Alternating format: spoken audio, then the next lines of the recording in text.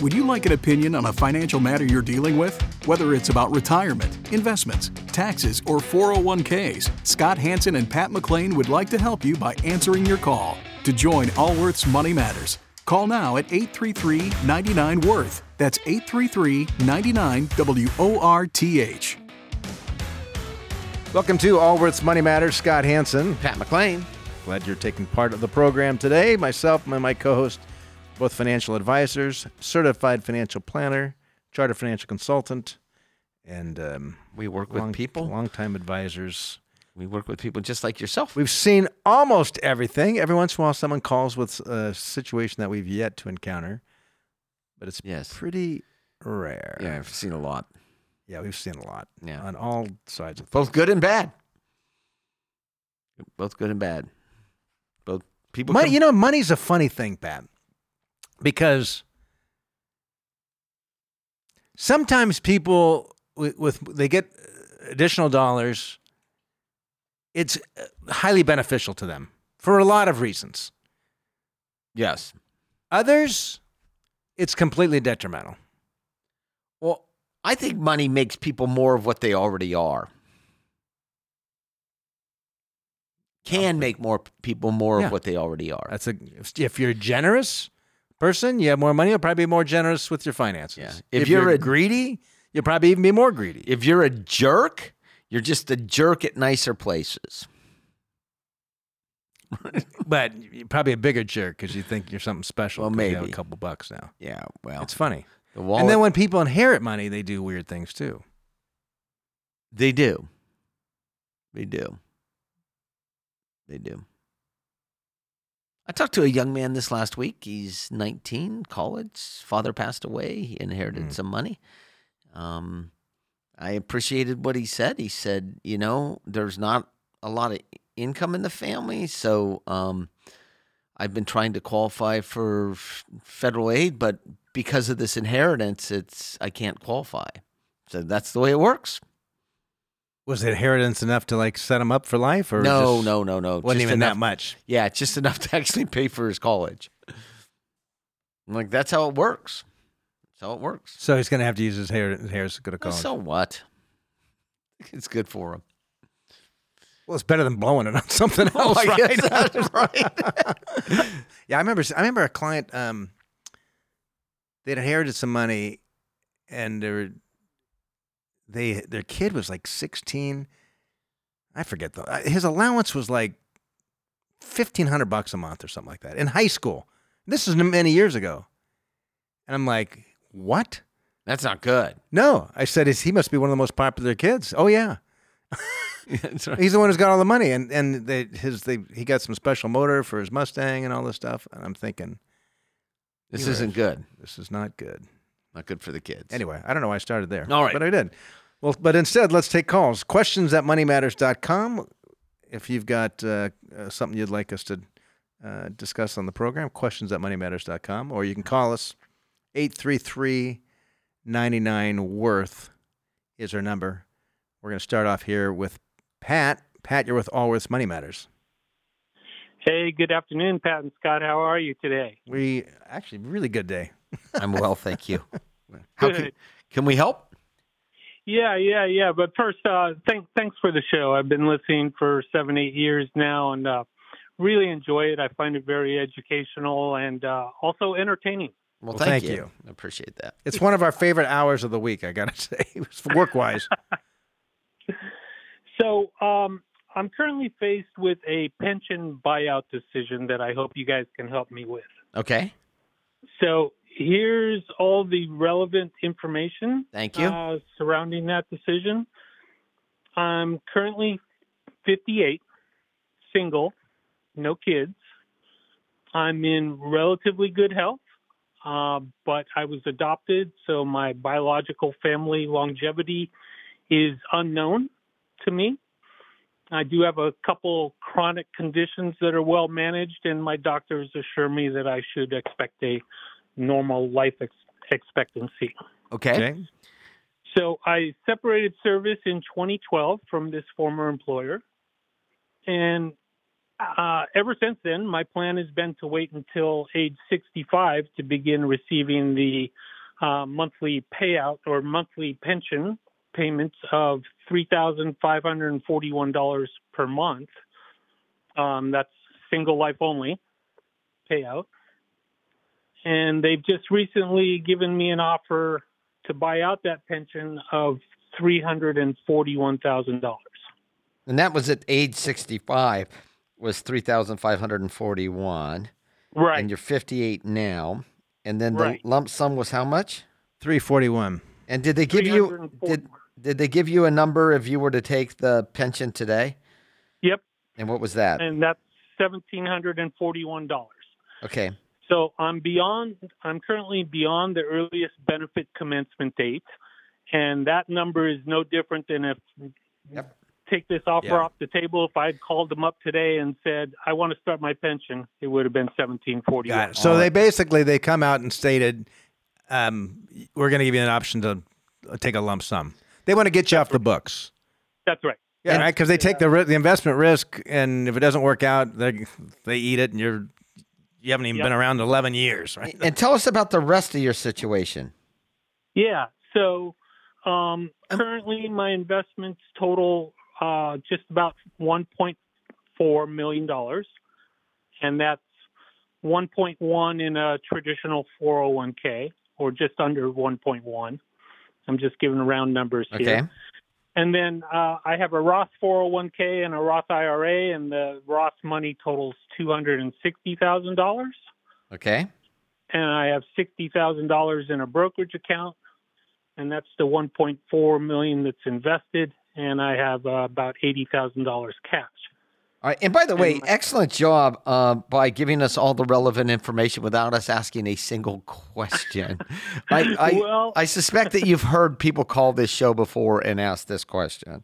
Yes, I have. In fact, just last weekend's show had this same question come up by a 70-year-old man. So the home, is it paid for?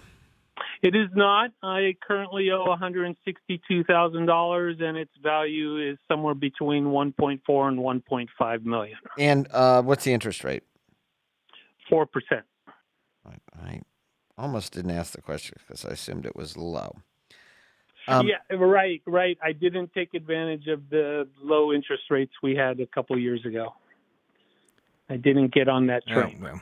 It's better than having a 6.5% current one. So. Yeah, that's right. So, what it is today. How is your 401k managed now? Is it what percentages in equities and what percentages in bonds? Yep. So if you take all my investable assets, I'm currently invested 65% equities, 30% bonds, and 5% cash. And over the course of the last 6-7 years, I've been paring back that equity exposure as I'm approaching retirement.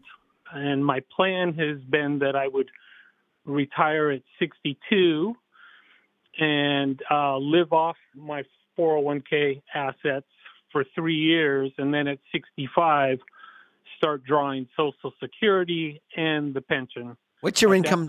What's your income today? It varies between 170 and 180, depending on the annual bonus. Okay, and just speculate, if you will, for a minute. With your portfolio at 60% stock and 40% bonds and cash, what do you think the long-term rate of return will be over that of the rate of inflation? 5%, 6%, 7%? Over inflation? Oh, no. 3%, 2%? Yeah, over inflation. Yeah. maybe 3%. Okay. I'm just trying to get a feel on expectations. Right. Right. Um, And I think, over the course of the last 10 years, we've experienced outsized gains in the market. So And you have no kids, right? No kids. That's and so true. if you were to die today, where would these assets go? Right. So it would go to my mother and my sister. And, the 1.4 that I currently have should be plenty. It's not like they would be going, oh, if only he took that $341,000. So there's Right. two ways to calculate this. First of all, is to figure out what kind of interest rate would you need to earn to have a net present value of $17.41 a month for the rest of your normal life expectancy. So, right? like, if I took this $341,000 and I put it in the bank, and Yep. I looked at your normal life expectancy and said, Yep. okay, I'm going to dole out $1,741 a month. What kind of rate of return do I need so that on your dying day, based on a normal life expectancy, the account is zero at that dying day? 5%. Thank you. It's right around there. Yep. What Yep. kind of rate of And return? then the second thing you look at is a hurdle rate. The which hurdle is, rate. If you had the lump sum, what kind of rate would you need to earn in order to maintain that principal and have that same distribution? And what was the number you came up with, Pat? Between 5 and 6. Yeah, 6.1. 6.1 is what I got. But yeah. Yeah, 6.12%. Yeah. So Yeah, it seems like a very fair offer. You know, I used several online calculators. I did a Excel spreadsheet. Have for you net looked to present see? value. Have you looked to see what a commercial annuity would provide? In other words, if you went to an insurance company and I've said, not. "Here's $341,000, Right. what would you give me in a single life annuity?" Because I have a feeling that the lump sum's a good deal right now, yeah, where the interest rate environment is. yes. All right, I would take this, and I didn't think about a commercial annuity, Scott. Why you're making comparison to comparison? You would be a fool like if you can take $341,000 lump sum and buy a commercial annuity and get $1,900 a month instead of $1,741, you'd be a fool to take the monthly pension. That's right. So there are times when you are a fool to take a monthly pension. So you could go online and say, If you can get in the something open market, greater with no additional risk, like why wouldn't you do that? in the open market. So you would go online, and there'll be a bunch of calculators there, and you can go to a no-fee life annuity. I remember there was a time when we had clients that we could take a lump sum and buy U.S. government bonds and have a higher rate. Anyone who took a monthly pension at that period of time, they were ignorant or foolish. Okay, one so, of the two. So so that is an alternative. My guess is that a commercial annuity would actually provide a higher income. I think so, which would lead me to believe that if that's the case, then taking the monthly pension, you'd have to, if you like it so much, why don't you take more of your lifetime savings and buy more of that? But I don't think that's the answer. No. What would you do in this situation? I would take the lump I sum would and too. I'd roll it into an IRA. I would too. And I'd manage it just like the rest of the portfolio. I would too. Okay, that's interesting. I hadn't thought about checking out a commercial annuity. Well, Now, I'm not saying that. I'm not recommending that you should, because I think our recommendation Yeah, would be that in your situation, Take given your savings, given your sophistication with your knowledge of financial markets, the way you've structured your portfolio, you know exactly what's going on. I have a high degree of confidence that you will manage these dollars well. And I think you've got a greater chance of a better outcome by taking the lump sum. Had this call gone differently, and you're like, well, I'm not sure how my 401k is invested. It's in something called growth. We would probably Then we'd have say, a tendency to take steer the- you more in the Yes, because we've seen people who don't know what they're doing take a lump sum and do foolish things with it and destroy their capital. So the answer to your question is based upon those numbers. Take the lump sum, roll it into the IRA, and just play it like you were normally. If you were going to retire in 3 years, retire in 3 years. It's just another form of income. Okay. Two thoughts come to mind. One, the commercial annuity avenue. Obviously, I wouldn't do that, but in my mind, it's not an apples to apples on the risk comparison because if I would be subject to the claims paying ability of the commercial That's life right. insurance That's right. company as opposed to the PBGC taking over for my company. That's right. That's right. But there's limits on your PG and Yeah. PBGC based upon your age at retirement and the pension. Yep. So and I looked at that, and the 2023 values. This pension is You're under. under that. Yeah, you're under. It's under that. So I don't think there would be any reduction. Yeah, but we're not saying that. We were just. But you can giving also an example. buy a couple. You can these. There's insurance pools that protect insurance annuitants that came out after Executive Life blew up 40 years ago. Yeah. So you would take that. What was the other question for us? But I'm not recommending that you take money and go buy the commercial annuity. Right. Understand. So, as I mentioned, I've been paring back my equities exposure over the years, and up until last year, I was heading towards a goal of 50-50. And again, currently I'm at 65, 30, and 5. I paused that partly based on, things I've learned from listening to your show, is that you need to consider your Social Security and your pension as fixed income portion of your portfolio. That's correct. And that resonated with me, and I'm going, well, maybe 50-50 is too conservative, giving the pension and the Social Security. That's right. Maybe I should rethink that and target a 70-30 for the rest of my life. Well, but the pension's off the table now. But if I take that, and that's right, and that's where I was going with this question, is if I take that pension, what would you guys 60-40. think is a 60-40? 60-40. Yeah, look. You're sophisticated enough. You've lived around a long time. You've been through these markets up and down. Look, the key really is to make sure you've got enough money outside of the equities markets to provide whatever retirement income you're going to need for 5+ years. That's the key. Right. And whatever that number is that number. So 60-40 is going to get you there and then some.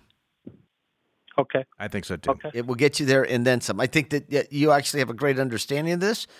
Thank you for actually crediting our show for some of that understanding, but I doubt that's 100% true. You would have got it somewhere else. You would have gotten it somewhere else, probably from nicer people.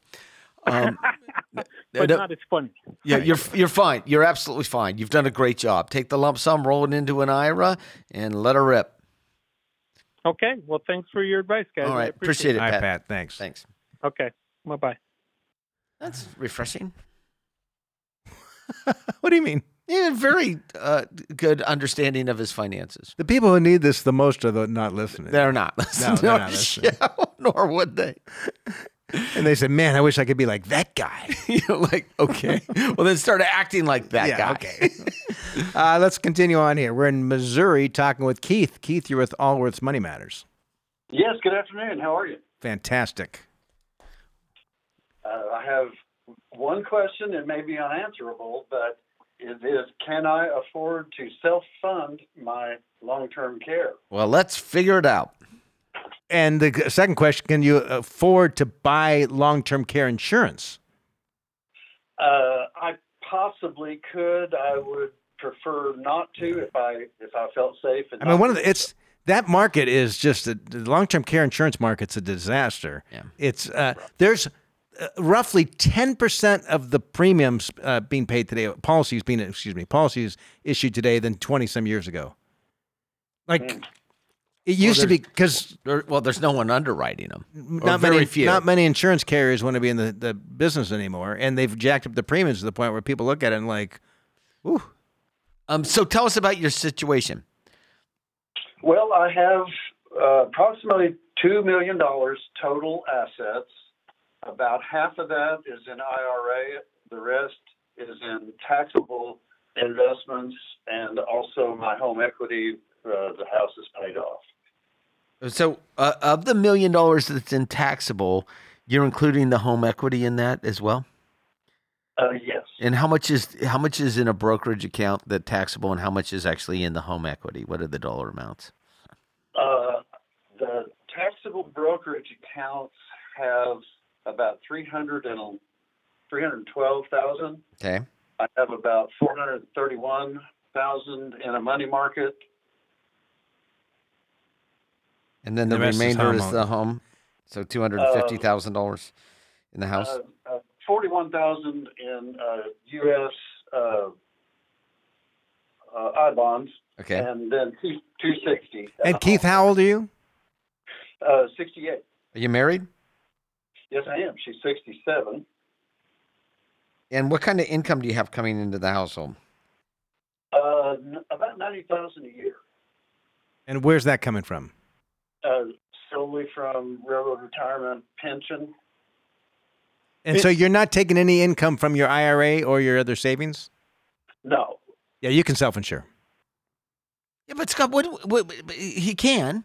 No, I mean, you clearly could because you've got $90,000 a year coming in. Let's assume you require long-term care. That's let's $80,000 a year. Let's assume that when you received that pension, that you took a joint and full life for your wife.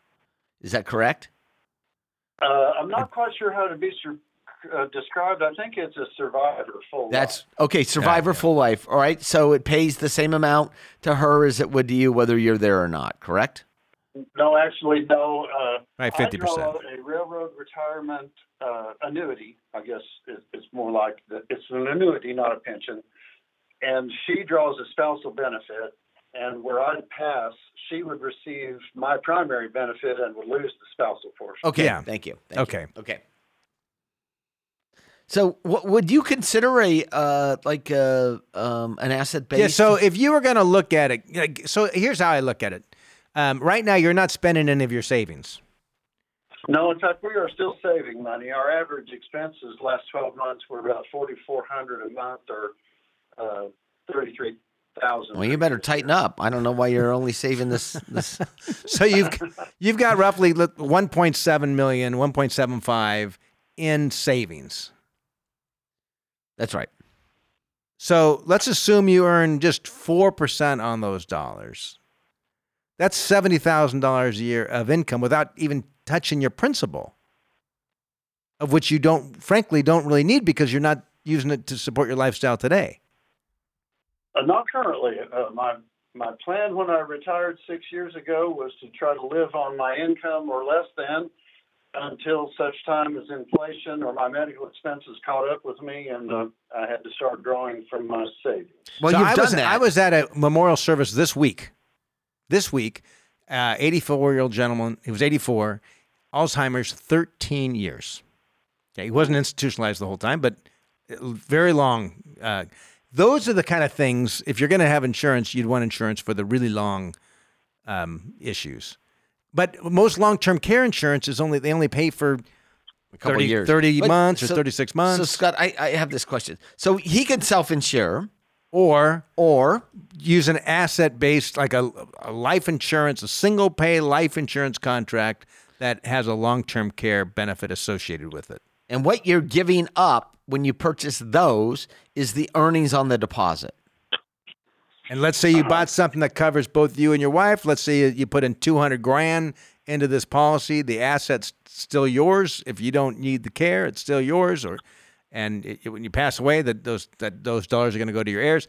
And if you have long-term care, you need long-term care. It's going to draw down that balance until it hits zero. At which point, an insurance rider kicks in to continue the payments. So essentially, what you're doing is you're self-insuring yourself for the $200,000. In my example there, yeah. Right. And so that is an alternative. In fact, you might find that will provide the most comfort for you since you're not actually living on any portion of your brokerage account now. And it would actually provide you coverage. The difference is that you're going to be giving up any upside, but you're giving away all the backside too. So if you were sitting down, if you were my uncle or my older brother, I would say, yes, you can self-insure, but take a look at an asset. You can self-insure, but to Pat's point, if it gives you some peace of mind by having a policy in place that'll help fund some of your care, some or all of your care, then take a look at that. Yes. But I would do it in the asset-based. The asset-based life insurance. And look, we're not huge fans and we're not life insurance salesmen. It is an alternative. You're fine either way. Just take a look at them. They're called asset-based long-term care or asset-based life insurance policies with long-term care riders inside of them. But even if you had a 13-year long Alzheimer's, you can still self-insure with this portfolio. That's based right. upon what you've just told us. Oh, okay. Well, that's the risk that really scares me is most people don't live that long once they go to skilled nursing. They don't. That's right. Long-term care. Right. That's no big deal, right? What if I do? That's right. What you don't want is at age 69, suddenly you're in a skilled nursing facility for the next decade, and you're worried about your spouse. Right, and I suppose my health is good, but anything can happen. That's right. So that's why in your situation, I'd look for that kind of asset base. And if I were your advisor, I'd tell you to spend a little bit more money. And long-term care insurance is really challenging. It's important that we all plan for how are we going to cover the care should we need it. And they say almost everyone's going to need some sort of care, which is why the insurance is so expensive. Exactly. But Scott, wouldn't you tell them to spend? Look, you don't need to save any more money. You're living well below. I'll tell you a story why when I come back. When we come back. Why Alrighty. I don't say that anymore. Okay. This is Allworth Money Matters. We'll be right back.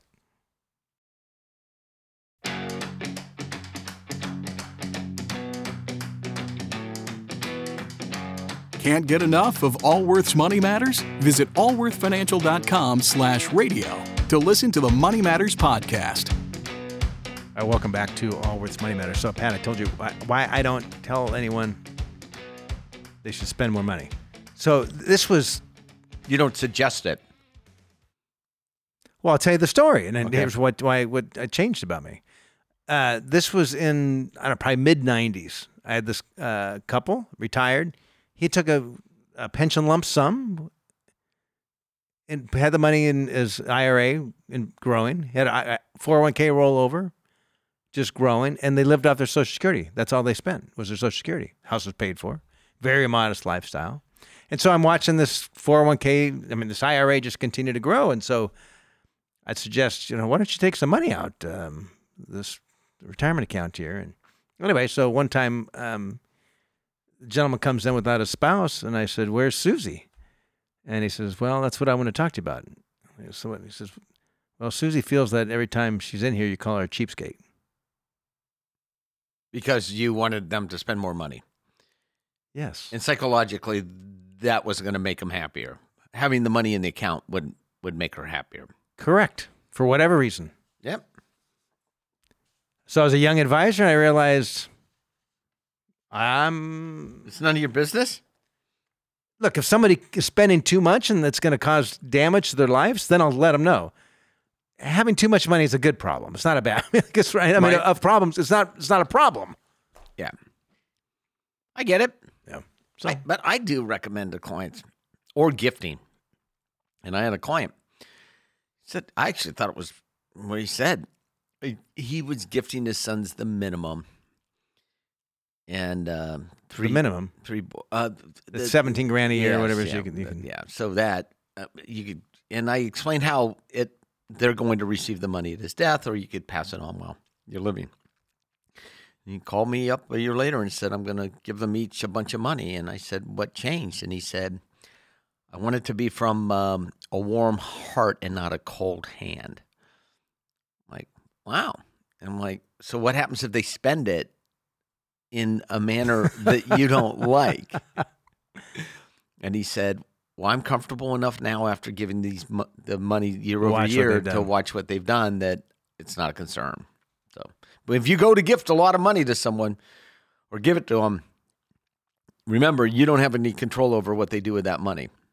Zero. Yes, And if you have control, it's not a completed gift. that's right. All right, let's we're continuing on. We're gonna talk with Steve Ruby. Steve is one of our certified financial planners in our Cincinnati office. But Steve, what's interesting about him is he hosts we have a daily radio program in Cincinnati that airs on the radio. I don't know what station. But he's out in our Cincinnati office. But before Steve joined Allworth, he had some other jobs at financial services firms where his job there was to sell. And so we thought we'd have Steve just to kind of share. And I've got a little list here of questions or what it asks. It lists the actual names of the firms. I'm going to leave the names of the firms out just because. So, Steve, you started your career. Are you with us, Steve, by the way? Yeah, I am. Okay, great. guys. Thank you. Thanks for taking a little time. So you started at one of these very large firms that has branches that people go into, and oftentimes people do self-directed stuff there. Yes, correct. You say the goal there was to sell something to just about everyone. What do you mean by that? Oh yeah, it's a well-tuned machine that they've built. So as you mentioned, I'm in Cincinnati, and there is a big brokerage firm that has a presence here where a lot of the advisors in the industry, they come up through this brokerage firm. And I spent time there myself, as little as I could, in fact, about 5 years, because they have a wonderful vesting schedule, but that's neither here nor there.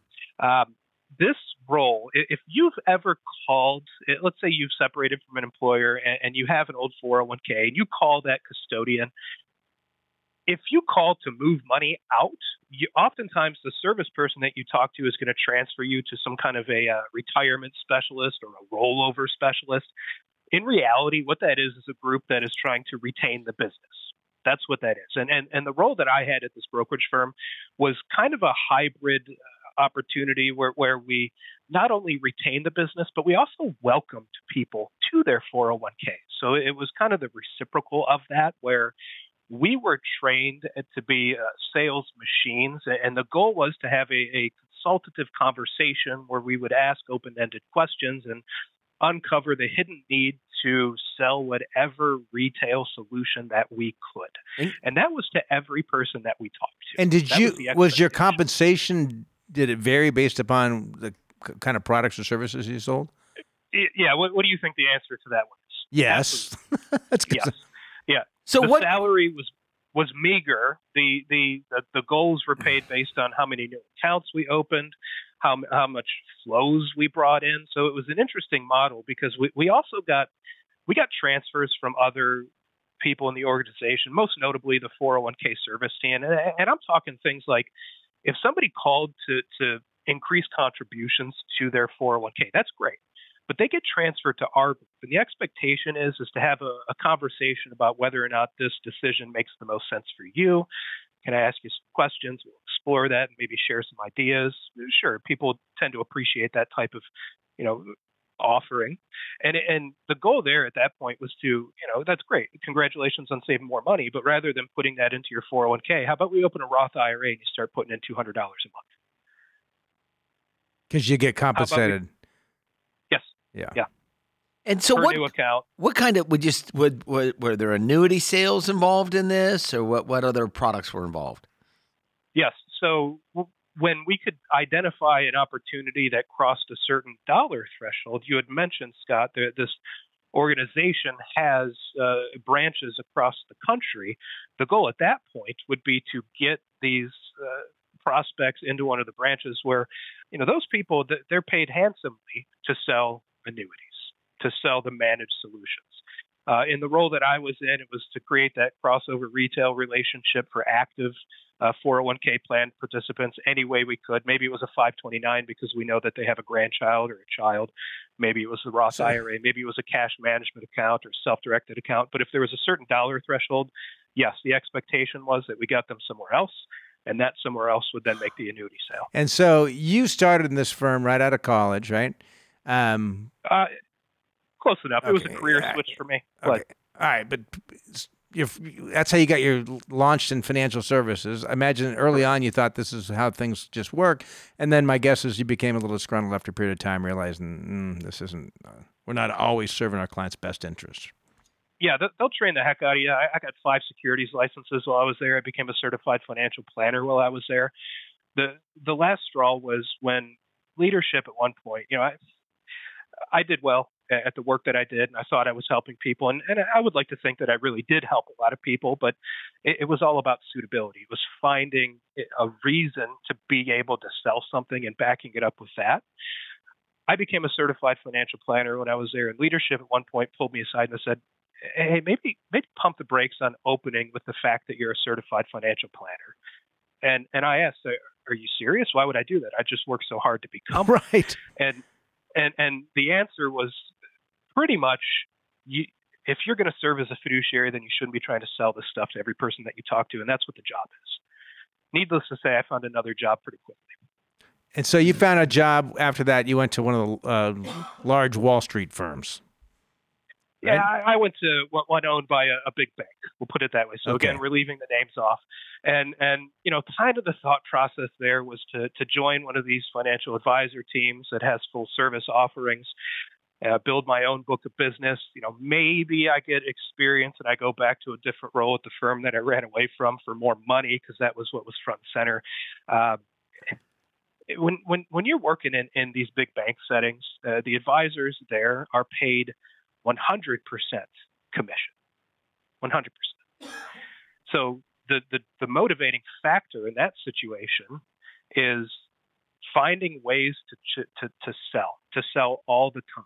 And this is a systematic thing too, because the goals that these advisors have obviously are set by leadership in these organizations, and it rains down. So you're forced to pigeonhole your clients into solutions that may or may not be in their best interest. It's like, going into a shoe store and you wear a size 8 and they say, oh, great, we have just what you need. Here's a size 6. We're going to make it work. Got it. And so you weren't acting as a fiduciary there either. Oh, no. At the end of the day, no. You think that you have the ability to do so when you have a full service brokerage firm behind you. But when your goals are tied to forcing people to take on home loans from the bank, only using that bank for car loans, opening bank accounts and credit cards, and using their self-directed, platform if they had some outside assets that they wanted to trade on. So yes, you could help somebody with all of it at the same time, and I thought that was a cool feature. But at the end of the day, it doesn't sit right when you're forced to use only the solutions offered by that bank. My grandfather used to say, "Is all you have is a hammer, everything looks like a nail." So at some point you decided that this wasn't. Scott, can I? So did they give you cross-sell quotas? This is interesting because I've never talked to anyone that actually worked in this. I've heard about it. So the idea, because they don't tell you the full skinny when they're working there. Okay. Right? No. People who work for the big banks. Yes. They're not going to give you a candid answer knowing that you're a fiduciary, a leader of an RIA. I have asked someone before, I'm like, is the size of your office and its location in the building dependent upon how much you do something? Yes. Cross-selling would be they expect you to do so many mortgages a year or so many referrals for auto or so many credit card or so many other things because obviously it's a big bank. Were you given a quota or were we just rewarded for that behavior or were you punished for lack of it? I should have highlighted that a little bit because when I say it's systematic, yes, those goals are tied to your compensation entirely to the point where you can make it a sliding scale, maybe 35 to 45% of the commissions that you actually generate go to you as your bottom line paycheck. If you don't cross-sell to a certain percentage of your entire book each year, different products and solutions, then the percentage that you get paid out goes down for that year, and it can go down the next year. If you do meet those goals, then instead of getting paid out 40%, you could be up to 41% now. So you are motivated heavily to continuously find ways to cross-sell these solutions that, again, may not be. You know what? You just think about that. Here you are trying to do what's in the client's best interest. You're trying to put yourself in their shoes, right? Offering some solutions. And then in the back of your head, you're thinking, well, if I can get them to do a home equity loan, I'm going to get an extra comp, not just on this client, but all my clients, because I have to do 6 of these a year or whatever the number is. So were you ever operating, Steve, as a fiduciary while you were doing this? To the best of my ability, to the point where leadership would sometimes get a little bit upset when I was too honest about somebody not needing something, and that's fine because I want to be able to sleep at night. So, but did they hold themselves out as a fiduciary? This firm? Not always. Some of them do, some of them don't. Okay. I had a unique opportunity where I actually worked with 170 financial advisors as kind of an extension of the team. And some of them, I will say that there are plenty of good advisors out there that do their best to do the right thing for their clients at some of these places, but at the same time, they're still forced to operate under the realm of the expectations of their employer. Got it. And that in and of itself is a conflict, in my opinion. And when was the time did you make the decision to leave that life?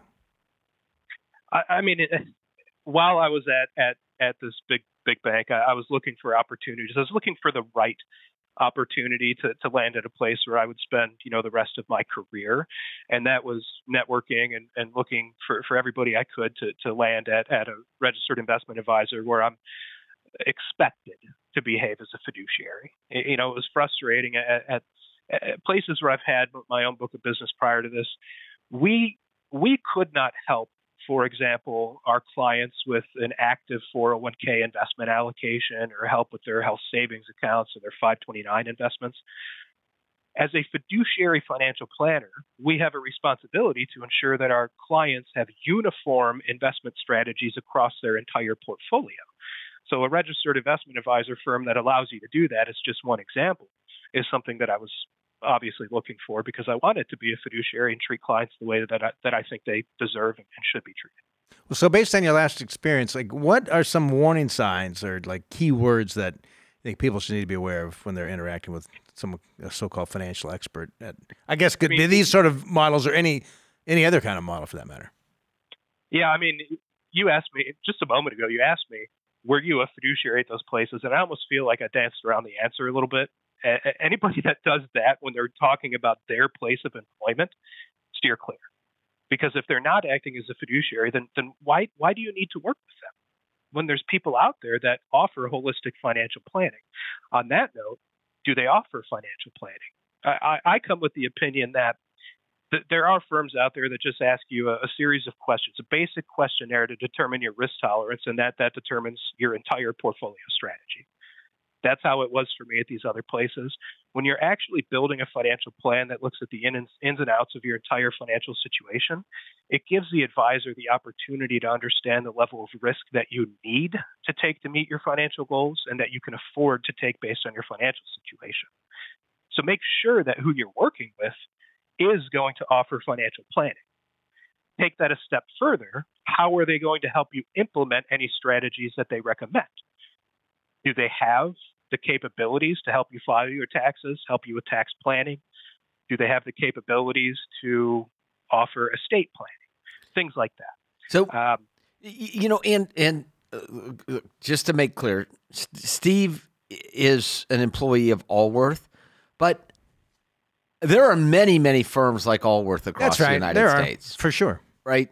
There are independent advisory firms. Independent advisory firms that are every bit as good as the services that we offer. So to not make this look like a commercial, we're biased to this model. So hey, Steve, I just want to say, fair enough. I agree. Thank you very much for taking the time to join us. We appreciate your insight. Yeah, thanks so much.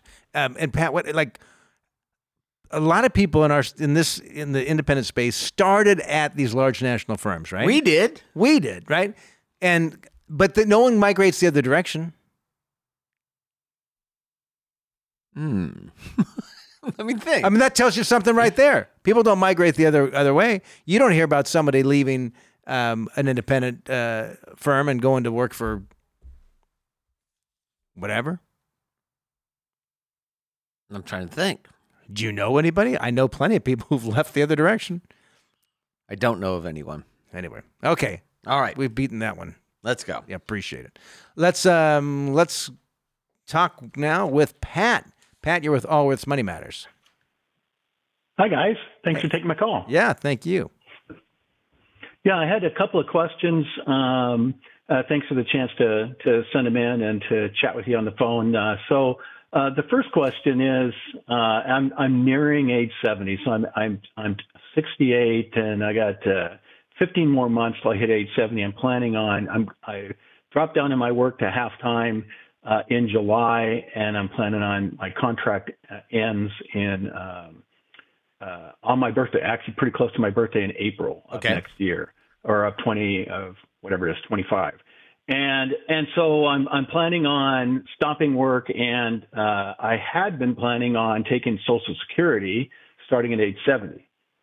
However, some things have come up. So one is my wife has been a stay-at-home mom and a stay-at-home grandma for 46 years and doesn't have 40 quarters. She doesn't have her own Social Security. So her Social Security is based on my income. And yeah, you know the drill there. But one of the things is she's 4 years younger than I am. And so we're also right in that that period where the full Social Security age shifts from 66 to 67, right? So I'm at 66 years 2 months. She's at 66 years 10 months. So when I hit age 70, she's not quite at full Social Security age yet. So there's this big question is, when do I start taking Social Security? Should I wait till age 70 and max out mine, but wait till starting hers to max out hers, or should I take them both same time? Or should I actually, another thing came up is, since I went down to half time, I actually don't make quite enough to manage our cash flow, and I would have to, in January, start withdrawing from my my retirement accounts to supplement my income in order to keep our lavish lifestyle going. What is your at the current level? What is your account balances in your IRAs and 401ks? Yeah, so I have a traditional IRA that I've been carrying for a while, shifting 401ks and things too, and that balance is about let's see, it's 2.1. And then I also have a SEP IRA. In 2015, I shifted from being an employee to my own sole proprietorship. I do software project management consulting with the state of California. And so in that consulting business, I've got about 250 in the SEP IRA. So the total is about 2.4 million. All right. And are you still self-employed? Yeah. And your wife I have a contract with the state, and I make about $250. How many quarters does your wife need? How many quarters does she need? Oh, she would need 20. She worked 3 years out of our entire married life, and she gets half of mine. I mean, Okay. The reason I ask that question is, in some situations, the spouse may be performing some duties for the business, and at that point in time should be paid and paid in for Social Security in order to qualify them. I did the math on that, and paying self-employment tax on, I understand. I get it. Yeah, I get it. No. You notice we didn't continue on. We just asked the question. You've got my Social Security is going to be, my P, whatever that number is, your average, your AIME. It's not, all those acronyms I've been learning about Social Security is like almost 10,000. Pat, the best way to go about making a decision is to really run the numbers in conjunction with your other finances, because if you started it early, so when you said your plan was to start Social Security and have that supplement for a couple years, and if you instead chose to defer that, then you have to start drawing down on your assets today. So it has an impact on your amount of assets you have. Right? That's right. That's 100% there. And then you plug in. How's your health? Yeah. So my health is a little better than my wife. She's on some, blood pressure medication, that kind of thing. I'm pretty good. But so, we did just kind of did the 20 year, I turned 70. So let's say if I go 90 and she goes 86, what are the numbers? And it also looked like I did run the math, and it said like it was about 12 years to break even. Yeah, but there's a net present value calculation that needs to be run on that. Okay. But it's still about that, Pat. And yeah. So the answer is you need to actually run the numbers. Do the math to determine. There's no magic. Always do this. No. It's on a scale. You could actually, it looks like a bell curve on all the different opportunities. So our social security planning software actually integrates with our income planning software that integrates with the asset management. It says, if I assume this rate of return, that's right. If I start Social Security, this is my crossover, right?